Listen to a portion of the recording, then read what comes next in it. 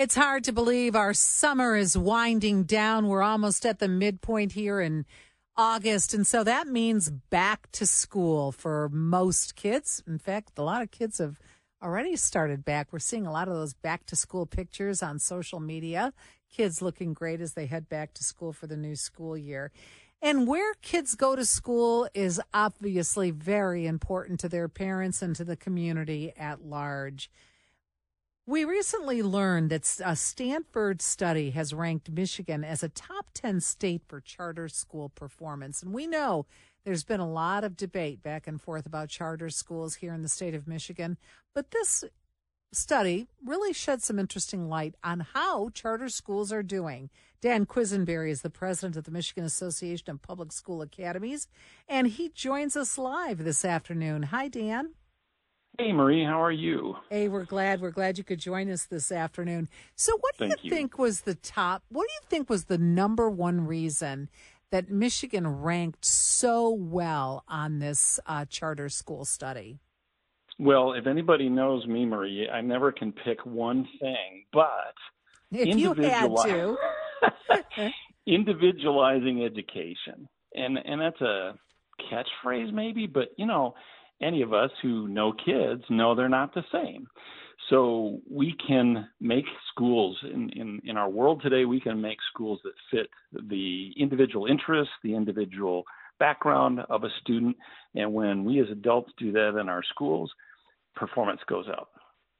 It's funny you should say that. It brings to mind another interview that I did with somebody else with the principal of Loyola High School here in Detroit. I don't know if you've heard of Loyola High School and absolutely. Their absolute success that they have, which with every one of their students going to college, every one of their graduating high school seniors going to college, and they've done this for years.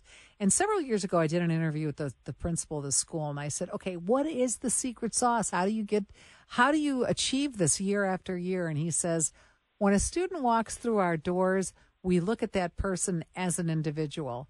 What can we do to meet that student's needs and help them with maybe their shortcomings, if you will, the areas in which they need help? And you've just said the same thing, basically. You need to meet the student as an individual. That's right.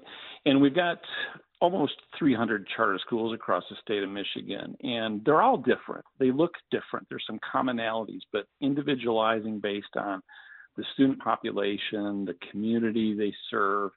And as you're saying, yes, every educator I know, school leader, teacher, they know those kids and the families they come from, the community well, and they can apply all their academic expertise, all the other things I would want to throw into the why, Marie, they know and they can apply because it fits that kid.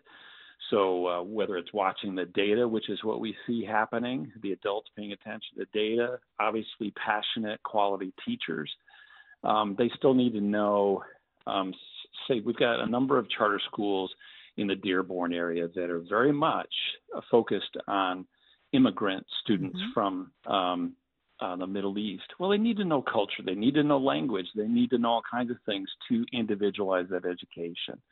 And yet that won't be true if you're going to northern Michigan someplace.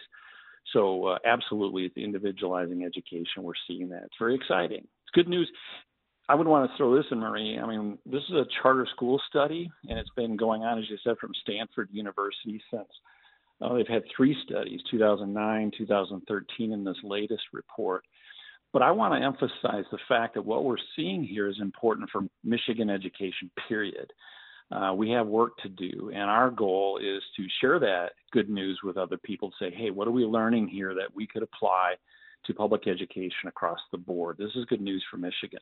Yeah, those who believe that competition in the marketplace is a good thing, this applies to education as well. So if your competitor is doing well, it makes you up your game, that's for sure. So for parents, go ahead. No, I think it's less about competition. It is about what are we learning and the choices that parents have to make. And as we're looking to, the governor's talking about getting Michigan kids back on track.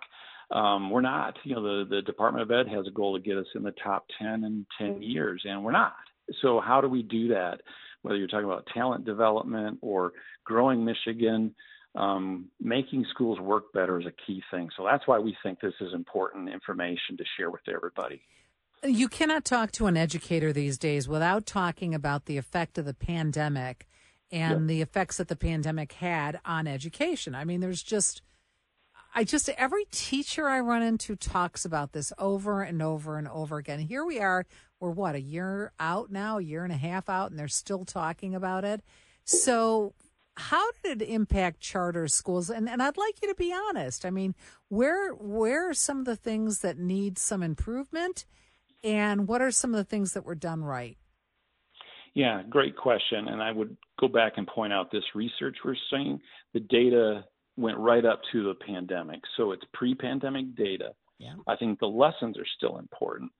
So to go back to your question, schools, everybody in a school is reeling like the rest of us. It's stress. There's behavior issues. Whether you're talking about lower elementary kids that are still learning some things maybe they should have known in that year or two that they didn't get exposure to, like socialization. So there's just a lot of different things going on there. What did schools generally do well? What did I see in charter schools? Quickly responding to online education in some way and making it really relevant. I do think, and I know this is controversial, but a lot of charter schools worked really hard with parents and communities to open back up that first fall and at least make in-person instruction available.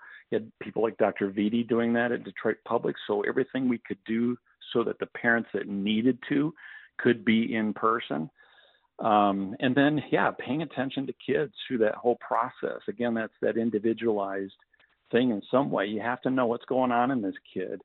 With this kid or with this family and their community. What are they experiencing? Because if they've not been fed, if there's turbulence going on at home, if they're bored because they don't know how to log onto their computer or the internet's not working well at home, they're not going to get the lesson right. So a lot of it was how do they respond well? How do they do well? And I think we need to be, you asked a good question, Maria. What do we do about this going forward? We need to watch our data, see what's really going on with our kids. We don't do that well in Michigan. And I think we need to be prepared for other things like this. I had some schools that, frankly, if you remember, pre-pandemic, there was the polar vortex in, early 2019? Mm-hmm. I had schools calling me then going, Dan, this is never going to happen again. We're going to have laptops for everybody. We're going to learn how to do this so that if we needed to, if schools closed down for a week, we could do this online and then come back. So they literally, when the schools were closing in March of 20, they were calling me going, Dan, we're ready. We don't like this. This is troubling, but we're ready. We know what to do. We need to be doing that in schools. We need to know how to do that. All right. We're winding down. I've got way less than a minute here, but I had to ask this because I think it's vitally important to parents. If you're thinking of sending your child to a charter school, very quickly tell us how important is the school management to the success for your child? What do parents need to know about that? I think it's really important, and not every school fits every kid. So, school parents should go for a tour, talk to the leadership in the building. Absolutely important.